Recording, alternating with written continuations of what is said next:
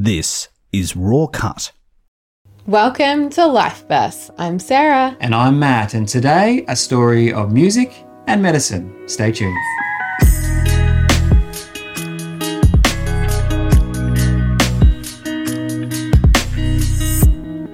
Yes, welcome to Life Bus, and today we have Paul Mitchell joining us. Thank you for coming in and sharing your story with us today. Thank you very much for having me. It is good to have you with us. Now, as we do with all our guests, Paul, take us right back to the beginning. Where did life start out for you? Well, my parents met and... Yes, yeah. It has How been far done back are we before. talking? Okay. Well, I was born in North Adelaide and spent most of my life really in Adelaide. So I grew up in the southern Adelaide Hills. My dad was a GP, and so I'm one of five brothers. Five brothers. Okay, no Yeah. sisters? No sisters, All brothers. just brothers. That would have been fun for your mum. Well, it was actually not so bad because she could always get into the toilet whenever she wanted. Boom, that's good. But we would go through a lot of food, as you can imagine. So, yeah, I've got triplet brothers, in fact.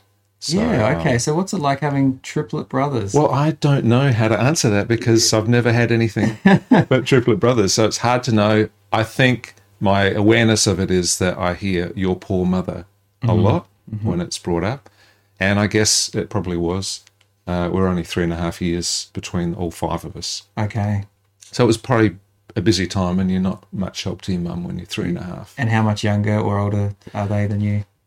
Well, I was 3.5. You're 3.5. My brother Mark was 2 and then triplets. So, yeah, that was it. So you weren't quite there ready to help out with the... Well, I thought I was helping out, but maybe I wasn't. Yes. Probably not helping. But no, it was a great upbringing, very happy, very...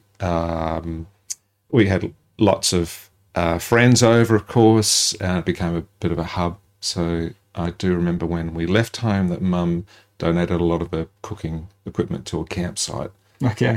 because of the size of things that just weren't usable for anyone else. Wow. Everything in bulk. Yeah, never Yeah. bothered icing cakes. They would just get eaten before they were out of the tin. So So you had, you said North Adelaide you were born, but at some point you moved to the hills. yeah, just south of Adelaide. Yeah, Yeah, so okay. yeah, just at Bellevue Heights. So yeah, very, very picturesque, middle class kind of upbringing. And with five brothers, did a lot of adventures come with that as well as eating? Oh, yes, yeah, lots of adventures, lots of bike riding with the kids down the road, and we'd find these treasures at the dump. We'd bring back these things we couldn't believe people had thrown away, and my mother couldn't believe that we brought back more stuff than we were taking to the dump. That was upsetting.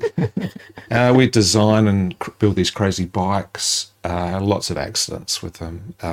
We found illegible stuff that we probably should have been playing around with. Okay, there are some stories right there. Oh, yeah, lots. Let's go. Come on. Oh, Get him okay. out. Get Well, him out. Yeah, without All right, incriminating okay. anyone? Well, there was a time my mother's lamp broke and the little button had snapped and broken inside. And I looked at it, I thought, I've seen a switch just like that at the dump. How hard could it be? I'd like to tell you I was 12 years old. Okay. So I thought I knew what I was doing. Yeah. So I wired in a new switch while she was out shopping, and she wasn't very happy about it. So she took it to an electrician to check it, and he charged her $50 and said, "Great job." So she didn't get much satisfaction out of that. But there are times I have blown up a little Scalextric motor with 240 volts. So probably that was a mistake. I was trying to see how fast it would go. Yeah. It didn't end well. But yeah, I'm still here. You're still here. That's And right. your brothers. And my brothers, yeah. Yeah. Okay. I'm interested. Is there anything that you brought back from the dump that you remember that was like, that's so amazing? Well, actually, my first guitar, actually. Okay. Funnily enough. And we've got a guitar behind us. We do have a guitar. That was a Guitar's nice significant. segue. Thank Yeah, you. excellent. But that was a pretty cheap plywood guitar. We thought it was awesome. The neck was kind of bent. Had half the strings on it.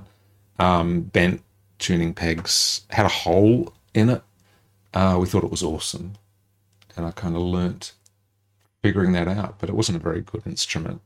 Okay, so had you not picked up that guitar at the dump, you may not have. Life could have been just completely It would different. just be a story of medicine. no music. No. Well, actually, I played viola as a okay. child in the orchestra. So I played, but it's one of those instruments.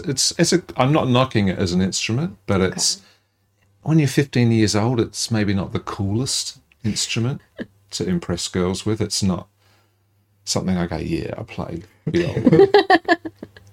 And we all go, wow, that's so Yeah, cool. no. So it didn't kind of, it wasn't, doing it. It So was one of those instruments that found their way back to the dump. Was Well, it? no, I've Grade still four. got it. I've still got it, and I got it to grade 4, I think, grade 5, something. So I did some exams and did it all. So I got that classical background. My Yeah. mother was a singing teacher, Okay. and so I had that sort of from her side of the family, that sort of music appreciation. She love, playing for us, and she would always encourage us to play, and so that was good. So were you like your own little band? Actually, there was a couple of times we did kind of at youth group, maybe. Okay. Yeah, we Like had all 5 of you? That's what I was meaning. Like, maybe No? not all 5 of us at the same time. We had some ring-ins. We didn't have like the full ensemble, okay. but there was a band we called Bad Taste. I think we were wearing just terrible clothes, but we mostly picked it out of my dad's wardrobe. He wasn't very happy about that. But from little things, maybe stuff. That's how it develops. Yeah, okay. So you had, music was a part of that story, but your earlier years going through school, how did you find school? Was that a pleasant experience or something that you excelled at? Besides the viola part. Yeah, when you were 15. I went to Blackwood Primary. That I was a bit of a I think this is a sign of how precocious they thought I was. That they, I don't know if you remember that movie Storm Boy. Yeah. It's a very old film. So I got screen tested for that because each school had to nominate probably what they thought was the most precocious individual, and all of the teachers voted me, and I had no idea why I was there. But so I got screen tested for that. Okay. But when I got to high school, Are you saying that you could have been the main character? Of I could have been, Storm Boy? I could have been the pelican. No, I wasn't the pelican. It was Mr. Percival. No, that job had been taken, so there was only one spot left. But no, didn't get wasn't that. the pelican. Didn't get that. Okay. But then you go to high school and you become a teenager and you get a bit self-conscious, and so I kind of, and I went to a different school, so I was a bit quiet. Mm. So but no, generally great. Okay. Can't complain. And then when you got to the end of school, did you know When I what got you to the wanted end to of do? school, so then I went to university because I, like a lot of people, didn't know what I wanted to do, Okay. and like a lot of people still don't know what they want to do. But then I got to come on this show with you guys, so now my life's complete. Yes, okay. And the interview now. Done. Kidding. And what was there any inkling of where you might lead as you went to university, or it really was just an open? Yeah, and what did you study? I was studying science, Okay. Bachelor of Science. All right. And I kind of knew I was interested in science. I wanted to do something sciencey, something a bit medical. I guess I was interested in that. I knew I didn't want to do medicine because I'd seen, when you're this, your dad's a GP or you've got parents, you see there's hard work. It's not an easy lifestyle, and you give up a lot. I thought, I don't want to do that. So I thought, I didn't know what I wanted to do. And so I did that for a couple of years. And then because my mother was nagging me, because I just seemed to be just drifting along, and she basically said, what about nursing? And I thought, I'd do that. It was like playing a viola. So anyway, but at the time, you could get paid to do the course. It was like an apprenticeship. It was like hospital training. So I thought, could get a job and get paid to study. I thought sounded pretty good. so I just kind of fell into it, and that was my kind of first career. Okay. All right. We will be back to see what happens next in Paul's life here on Life Burst with Matt and Sarah. If you like what you're hearing, please write a review of this podcast on your podcasting app, or you can share this on social media. You are listening to Life Burst with Matt and Sarah. We have Paul in the studio who is sharing his story and is about to take the plunge into what at the time was the very cool occupation of nursing. Well, yeah. Not diss nursing or anything At like the that. time. At the time. Don't knock it. No, One not day at you'll all. need one of those nurses. Exactly. But you were being paid for it, so there was good incentive for you. It was to pretty step- good. Yeah. And how did it go with the training? You stepped into something different. Well, yes. So coming from a family of all boys, and then suddenly 90% of the people are women or girls. That was different. And so, it was a great way to meet people, obviously, and then I guess you have to develop a bit of confidence when you're dealing with patients, and, trying to look like you know what you're doing. And so you have to develop a bit of a rapport with people. So it was good for that. And how did you find as you went through, you having not really known what you wanted to do, but did you find actually this is something that I'm going to stick with or pursue? Yeah, I kind of just went along with it, I think, and then I thought, well, actually, this is kind of interesting. I kind of was more interested in the specialised areas, so I kind of ended up in, well, they call it ED now, but a casualty kind of area. I worked in ICU, and then I kind of ended up in operating theatres, and that has been where I spent actually most of my nursing career. Yeah. So what was it like being, I suppose, thrown into the emergency department and ICU? I loved it. Loved it. It was interesting, and I kind of liked being tested. I liked the kind of challenge about it. And if you go to those big public hospitals, you get exposed to things that you don't see in little public hospitals. So, Is there something that stands out for you during that first time? I know there's probably lots of things. so many One stories, thing. so many bizarre people, interesting people, funny people, lovely people. I think you get exposed to such a wide variety of the population that maybe you realise you've lived in a bubble, and suddenly you're seeing the good and the bad. You see the best of the people and the worst of people. So, How did you deal with your first death? Oh, well, I guess when you're sort of trained in the context of the hospital, you're kind of prepared in a way. It's I'm pleased to say I didn't have too much of that, but yeah, it's you realise it's part of life, and it's a natural part of the whole cycle that we're in, and so. It's always, I think, if you approach it in the right way and you can be compassionate and realise that you've done everything you can, but sometimes there is an end to all things. And so I guess it makes you reflect on your own mortality. But of course, when you're in your 20s, you never think about that. No, yes, that is true. I know in my 20s, I do think about that. But Yeah. maybe earlier, different situation. Yeah. How do you process coming home from a busy day in those areas and seeing all of this traumatic stuff? How do you process that? How do you deal with that? I was always able to leave it behind. I think it would be intense, and you had a great group of people working with, and you could always sort of help each other out and debrief, and there'd always be some incredibly intense times, but also some hilarious times. I mean, if you've got a great group of people, it's a great place to work.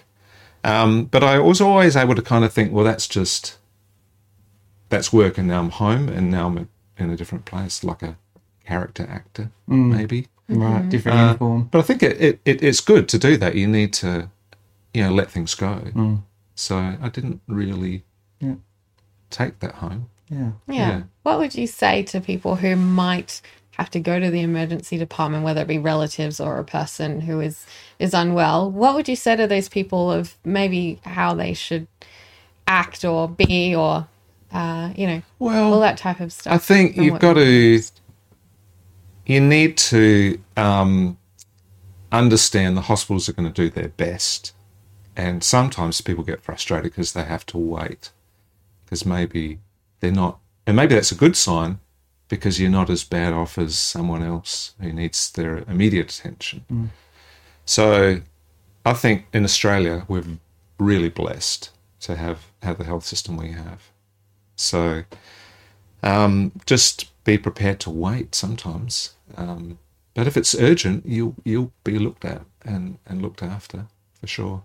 But yeah, be nice to the people. They're doing their best for you, and they'll get to you. Yeah. Yes. So did any of these experiences lead on to working overseas or in different places? What did that look They like? did, actually. So I worked at Royal Adelaide Hospital, and then I went to Flinders Medical Centre, and then I went back to Royal Adelaide Hospital, worked in all the trauma theatres and loved it. At the same time, for some reason, I obviously wasn't getting enough adrenaline, and I decided to join the CFS. Okay. And I joined the CFS for 10 years. So at the same time I'm riding around on trucks, I was clearly, out of my mind. But I loved it. I loved the whole learning of new skills. And at that time, the station that I was attached to, which was Iron Bank, there were no girls. There are a number of girls now, but it was very blokey. So I used to joke it was my kind of, therapy for work environment.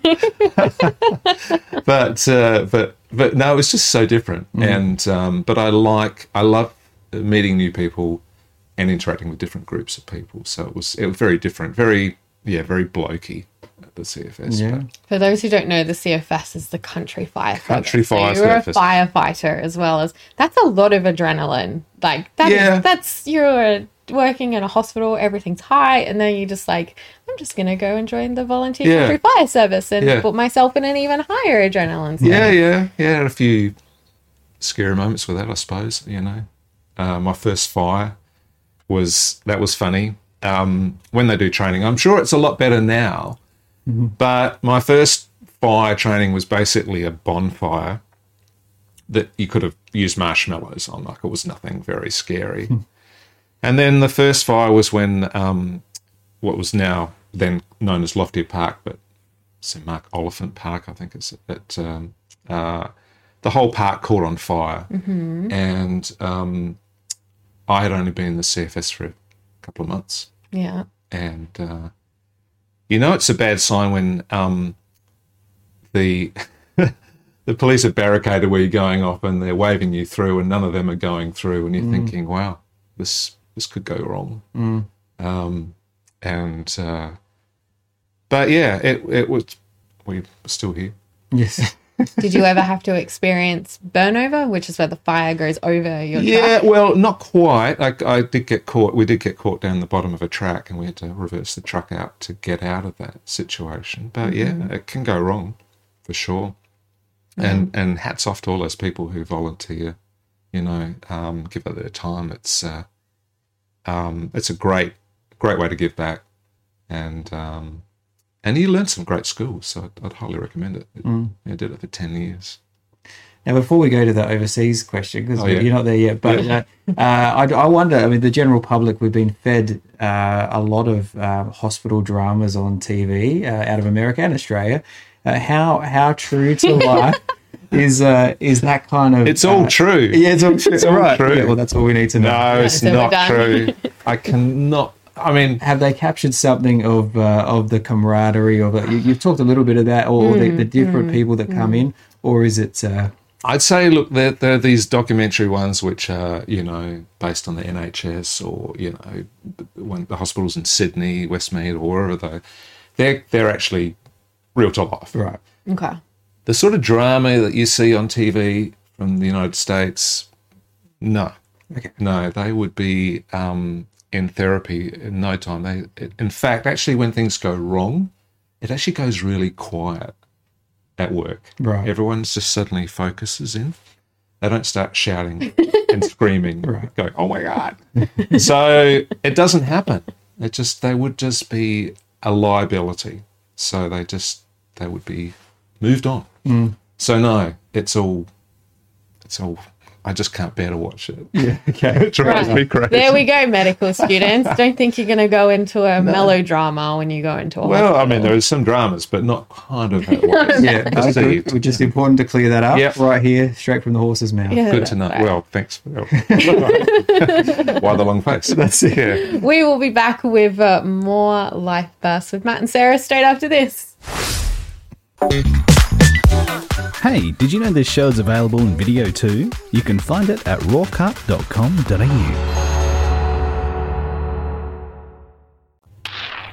This is Life Bursts with Matt and Sarah. We're chatting with Paul today, and it's time for the famous question. How did you meet your now wife? Well, that's a good question. I obviously did.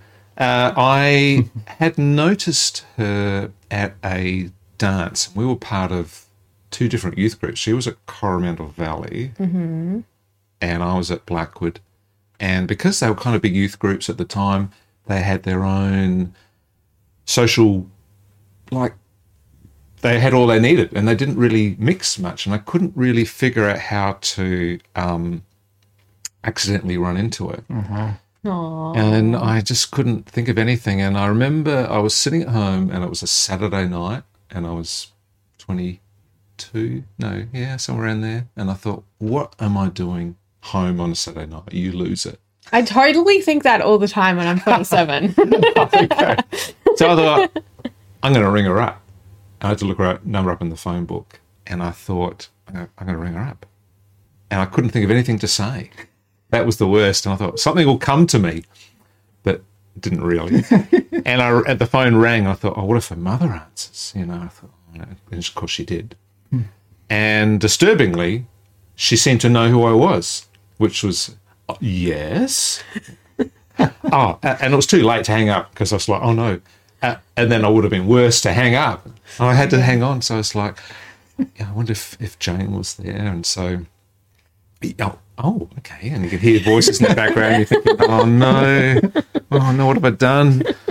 Anyway, she came on, but she was like puzzled, Okay. So we arranged to go out, and we met for coffee, and I was so nervous. I talked over the whole time. Didn't let her say a word, and I thought, I messed it up. And then I thought it had gone well apart from that, but then I didn't hear anything, and then my brother said, oh, you idiot, don't you know she's going out with someone else? I'm like, oh no. So then I didn't realise was that wasn't, this guy wasn't on the scene, he'd moved overseas, and I don't think it was really a thing. And so at the very time I was kind of thinking, oh well, she was maybe interested, and then but I didn't see it. And my brother said, I think she's interested. No, she's not like that. Mm-hmm. So then there was an event, because Jane is a musician as well. She was playing violin, not viola. And she had some respect. And she decided there was an event, a youth event, and they needed musicians from both youth groups. Okay. So here's my chance. So You're like, boom, this is what I've been waiting for. This is it. I know what to do now.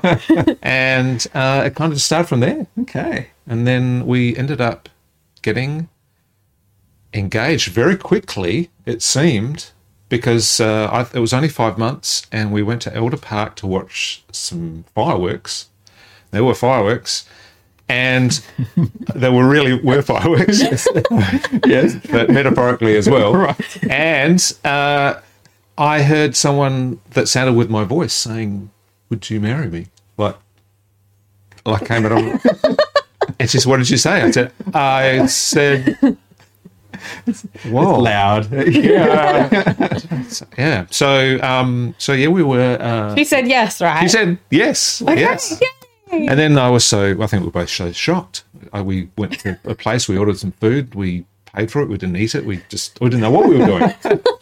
So we couldn't tell anyone for a couple of weeks because she was going away, and then we thought, well, how do we announce it? We didn't even thought about it ourselves. Mm-hmm.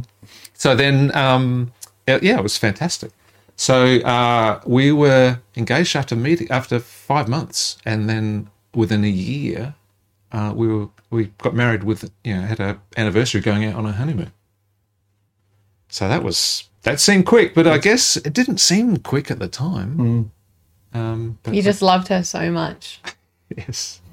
Yeah, when you know, you know. I can't really explain it. And now, did you ever find out about that first date that you went on, whether you actually talked too much? Oh, yeah, I definitely talked too much. Definitely confirm that, yeah. And it's reminded me probably some other times as well since then. Right. Well, that is a great story of coming together. And did she get to hear you in your dad's clothes with your brothers doing the bad taste? I'm pleased to say she didn't. She missed that. Okay. Otherwise, it might have been a different story. Yeah. Mm-hmm. So it may not have ever progressed past that point. But no. But she did. Yeah, she did. In fact, now was played in a couple of bands that I played in. So we've actually, like in a bush band called the Wild Patills, has been going for like 25 years. Not so many dances lately. It's not quite really a socially distancing kind of event. Yeah, I've done a few schools, but yeah, that's she's in that, and then she plays piano and mandolin and violin. Okay. So yeah, so we've got a room full of instruments at home. Yes. Okay. Do you ever just sit down and just jam together and whatnot? Not really. No? I think we like different types of music. So it's, but I think there's an understanding. I mean, if I've bought another guitar, I think of that joke about the guy who is worried that when he dies that his wife will sell his guitars for what he told her they cost. But, yes, there is a fair collection of instruments at home. Right. But they're all different. Of course they are. Yeah, they're all different. How many jumpers have we got? I think, well, you don't wear one jumper. It's good. Takes a musician to understand the musician. Yeah. Most musicians would understand. Yes. Yes. Sorry, we're not one of them. Good. And look, we should say we will get a taste of some music. We do have a guitar behind us, so that's just not just here as a prop. Oh. We'll get to hear a bit of music later on in the show. So. Now we have mentioned overseas as well. So so you are now married, but there was a prompting to head overseas. Well, I think Jane, my wife, she had lived overseas because her dad was a professor, and so they'd lived in places like Missouri, Wales, the UK. I had not been on a plane, like a small plane I'd been on. And I got a chance to fly and made my brother airsick. So,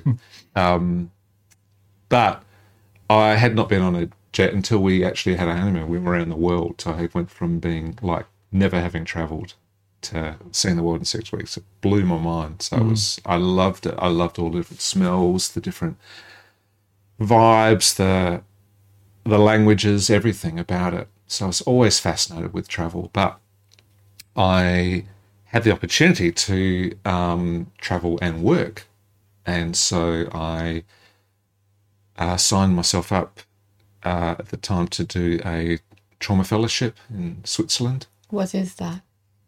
Sorry? What's a trauma fellowship? Oh, trauma fellowship. That is where you study orthopedic trauma and learn more about that sort of field. And that was the area that I was working in predominantly.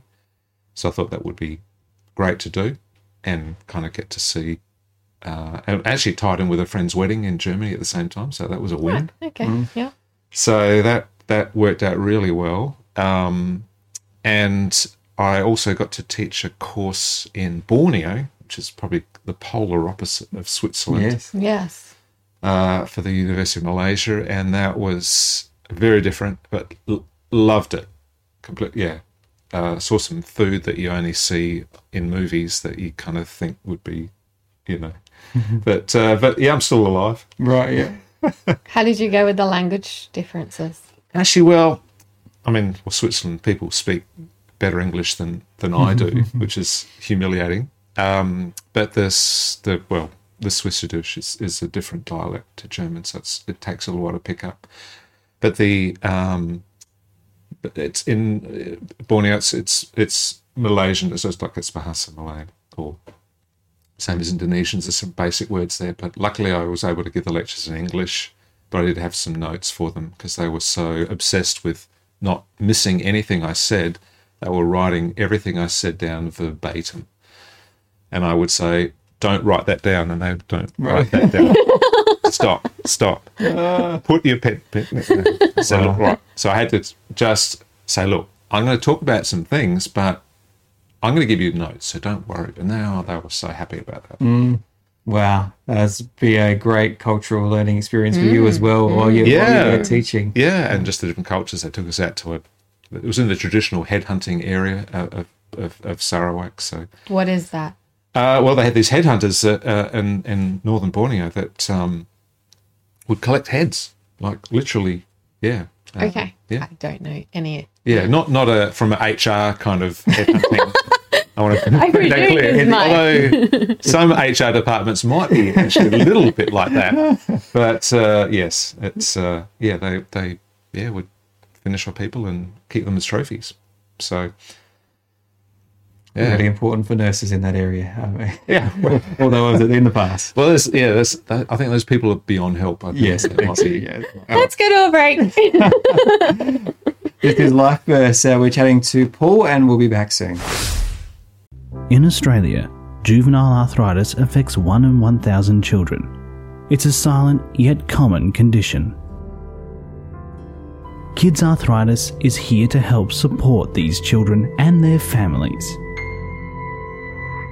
To help them, go to kidsarthritis.org. This has been a Raw Cut community service announcement. This is Life Best with Matt and Sarah. We're chatting with Paul, and I'm very aware that there has to be some more hilarious stories in your life because of everything that you have done. Before we tap into the music in the last part of the show, so many. Spill the beans. Tell us all. Tell us all. Many to choose from. Well, I will tell a story I did tell at my 50th. So this was when I was 16, maybe 17 actually. I was in year 12, and we got to an elective, and I got the chance to do scuba diving. I thought, how awesome. I've never been scuba diving, something I'd always wanted to do. And for our first sea dive, we're going to go down to Port Noarlunga, and it's the middle of winter, and so it's cold. So you want to get a good wetsuit, don't you? You want a thick one. So we had to go down and be fitted out in it was a skin diving place in the middle of Adelaide, just off Guja Street. Right, in the city. In the city. And the plan was that I would go down after school with my friends. We'd try on this equipment. I'd get all the stuff. And then I would walk down 2 blocks to where my brother was having a trumpet lesson, where my mum was waiting and would take us all home together. So that was the plan. Okay. So what actually happened was it was outside and it was close to closing time. And we were kind of fighting over the best suits, and I got this really thick all-in-one hood, about 3mm thick neoprene, so pretty thick. Yeah. Very awkward. You kind of looked like a zombie. You can't really move very well on land. And it had the full kind of Alaskan trousers, the sort of bib and brace thing, so like double layers. Yeah. So once you got this on, you look like, you can't really move. Yeah. Anyway, the guy was closing up the shop and said, look, we're closing up. This is an outside area. Just when you've got all your stuff, just put it in your bag and just lock the gate behind you. And okay. So at this point, it was sort of middle of winter, but the sun's out. So in a black wetsuit, you said you can get quite warm in a wetsuit. Mm-hmm. And so I go to reach behind to grab the string that's on the zip, and I pull it, and it just snapped off. And I thought, oh, no. And knocking on the door, no one's there, everyone's gone. And I try to get a coat hanger, bend it in a hook, trying to pick up the zip, but then it just disappeared under the flaps of the and I knew then I'm in trouble. And I was getting hotter and hotter, and I was thinking, I've got to get 2 blocks down. How am I going to get down and get out of this suit? And then I felt like there was no other, at the time, better decision to do, except I realised I was going to have to walk down Guja Street in this wetsuit. In the middle of the city. In the middle of the city. And it was getting worse because it's getting peak hour traffic. And I'm thinking, oh, no, what am I going to do? So I didn't want to be recognised. So I decided to put my mask on. So I don't know if you can picture this. So you imagine a 17-year-old boy holding a scuba tank in a full wetsuit with his mask on. I did not wear the flippers. Okay. Okay. But Good. very soon I realised the mask was a mistake because it immediately fogged up. And I couldn't see where I was going. So I'm trying to weave my way down Guja Street, and then you become aware, even though you've got no peripheral vision, that cars are slowing down and people are having a really good look. And there's nothing you can do. You just keep going. I got to the stop sign on Morfett Street, and it says wait. So you're waiting there. And a guy in a suit with a briefcase came up to me, and he looked me up and down and said, "Long walk to the beach, mate." And I kind of must have, and then it went green, and I barely got across before it turned red. It was like trying to get across, and you just see the open mouths of people. And I eventually got to this alleyway, and I was just sweating so hot. And my brother hasn't come out, but my mother sees this figure coming up behind her in a rear vision mirror, and she immediately locked all the doors. And I'm knocking on the window. I said, "Let me in." She stood there like, "What are you doing in that suit?" Anyway, we couldn't get it off. It was stuck on. My brother, he probably never seen a funnier thing. He still, yeah. So I had to drive home with the air conditioning on. It was so hot. I couldn't even bend. I had to sort of wind the seat back. And then eventually 2 or 3 of my brothers, and I was hanging onto the bath. We finally got it off. And it was just relief. Wow. So the next day I got caught in a rip and shredded the wetsuit on the reef. Oh, yeah. Completely destroyed it. So it was going well. Yes. My scuba career. Wow. Well, that is a great story. That is good. And maybe stirring some memories of people who were in Adelaide that day and saw this. Yeah, they're strange still traumatised. I'm sure. No compassion. Here he is, everyone. Yeah. Wow. Well, now you've been through a few challenges in your life, and we don't have time to share all of those.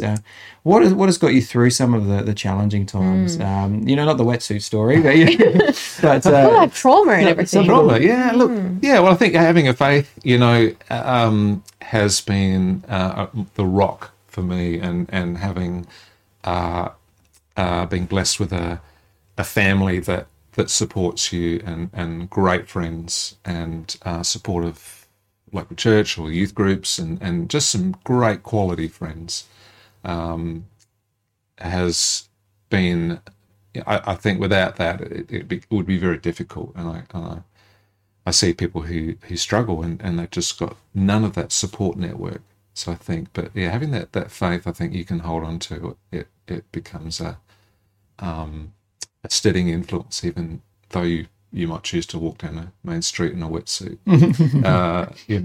A faith in what? Faith that you've got, that there's some constant things, and that you're loved no matter what. And even though you can mess things up and not do things perfectly, you've got that confidence and that assurance. So yeah, and that just really gives you a sense of peace and happiness. No, I was asking, what do you have faith in? Oh, faith in. Because you just said faith. Oh, that yes. could mean anything. Faith. Oh, yeah, faith. Well, faith in God. Faith in that we're all here for a reason, and that life matters, people matter, and it's not just a blip in this moment in time, that we're all just seem to be here at the same time. It's not just random. It's not. There's meaning to all of it, and that we should give back to others and support each other, particularly in these kind of tough times where some people have done it very hard. Yeah. And you, along the way, you've shared of your wife coming into the picture, and your family grew as well out of that at some point. Yeah, three now adult children. Not triplets? No, not triplets. Although one of my brothers did marry my sister-in-law, funnily enough, and she had twin brothers, so they were a bit worried about that. Okay. It's like playing Russian roulette with a machine gun, maybe. But no, they only had just one. Yeah. Right, just one. Yeah, but yours, and yours now grown up? All grown up, yeah. No, they've all developing their careers in life, and we're incredibly proud of them, and very blessed to have those. So yeah, they're just great to see them finding their way in the world. Great. Yeah. Well, when we come back, we are going to hear a little bit about your music career, and we have a guitar behind us. Paul's going to pull it out and share with us a song. So don't go away. This is Life Burst with Matt and Sarah.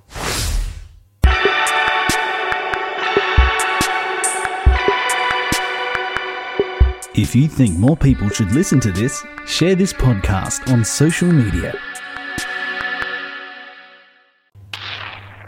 This is Life Burst with Matt and Sarah. We're chatting with Paul, and he's been sharing a lot about his music and how passionate that he is about music. And we finally brought out the guitar, everyone. So here it is. Tell us firstly about the bands that you are in and why music is so important to you.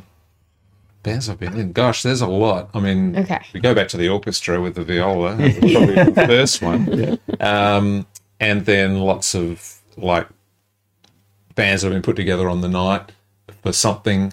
Might have been through friends from youth group. We would have formed something for a camp or something. And then I guess playing in church, when I started playing guitar, I really wanted to play. I was playing bass. I mostly played bass actually, and I just thought that's very cool, much cooler than viola, it seemed. And but there was no amp, and so I borrowed my mother's.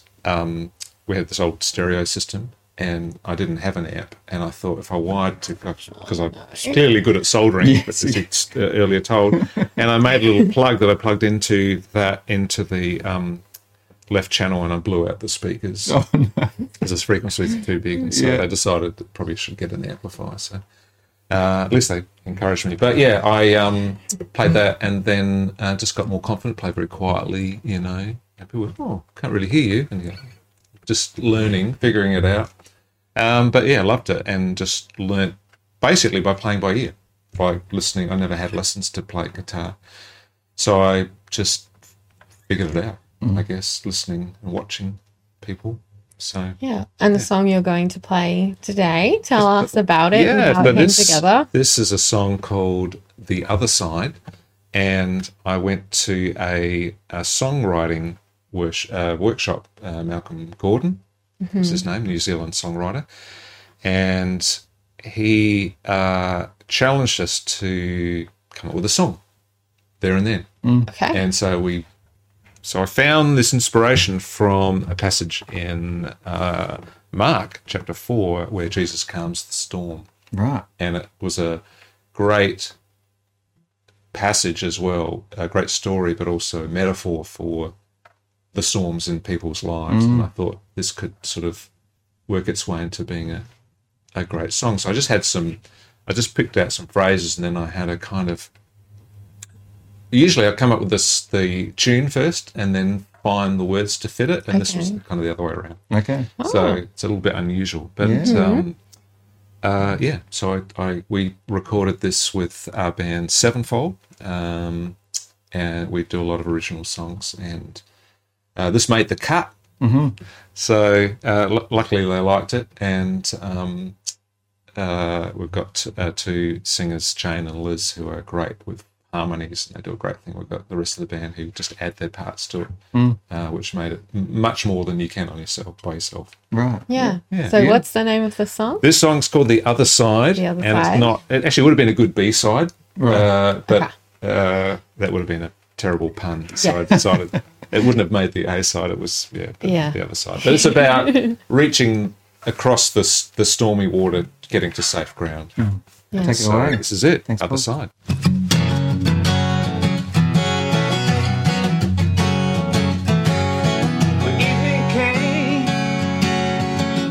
seem the same. Push me on to the other side. I don't feel ready. The load's real heavy. Push me on to the other side. I thought it was me, but it's you. Carries my soul all the way through, away from the shore to the other side. Just as he wants, he turned the tide. Changed all my plans and broke my pride. It came out of nowhere, it seemed at the time. Carried me there to the other side. I thought it was me, but it's you. It carries my soul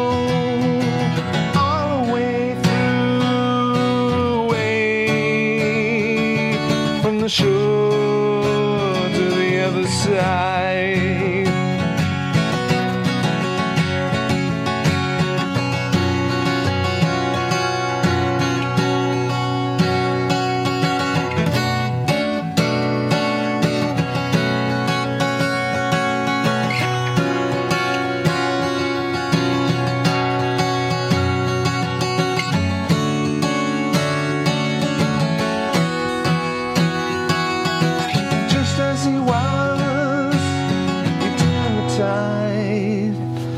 Changed all my plans and broke my pride. It came out of nowhere, it seemed at the time. Carried me there to the other side. I thought it was me, but it's you. It carries my soul all the way through, away from the shore, away from the shore to the other side.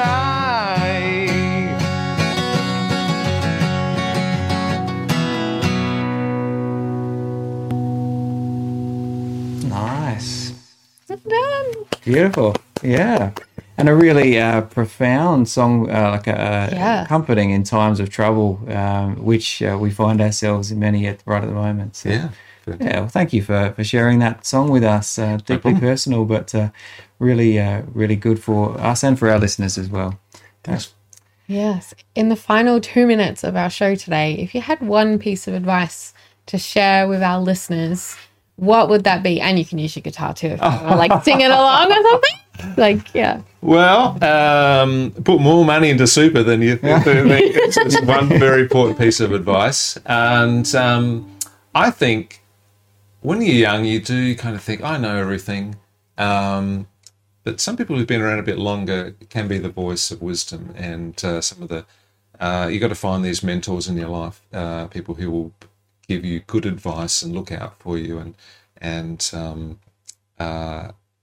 Yeah, I think you've got to be open to being wrong. It doesn't always sit well with everyone, but yeah, that's the only way you can really get better and take that sort of correction, take the medicine. That's good. Fantastic. I like it. Well, thank you, Paul, so much for sharing that and your story and some fun along the way. It's been a good journey. So thanks for joining us on Life Bursts. Thanks so much.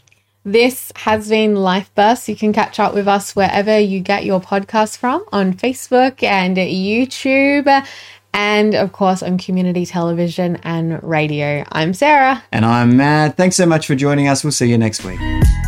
Life Bursts is hosted by Matthew Karat and Sarah Freeman, with production by Reese Jarrett and Kay Hoshraw Ozadigan. For more episodes of Life Bursts, go to rawcut.com.au. This is a Raw Cut production.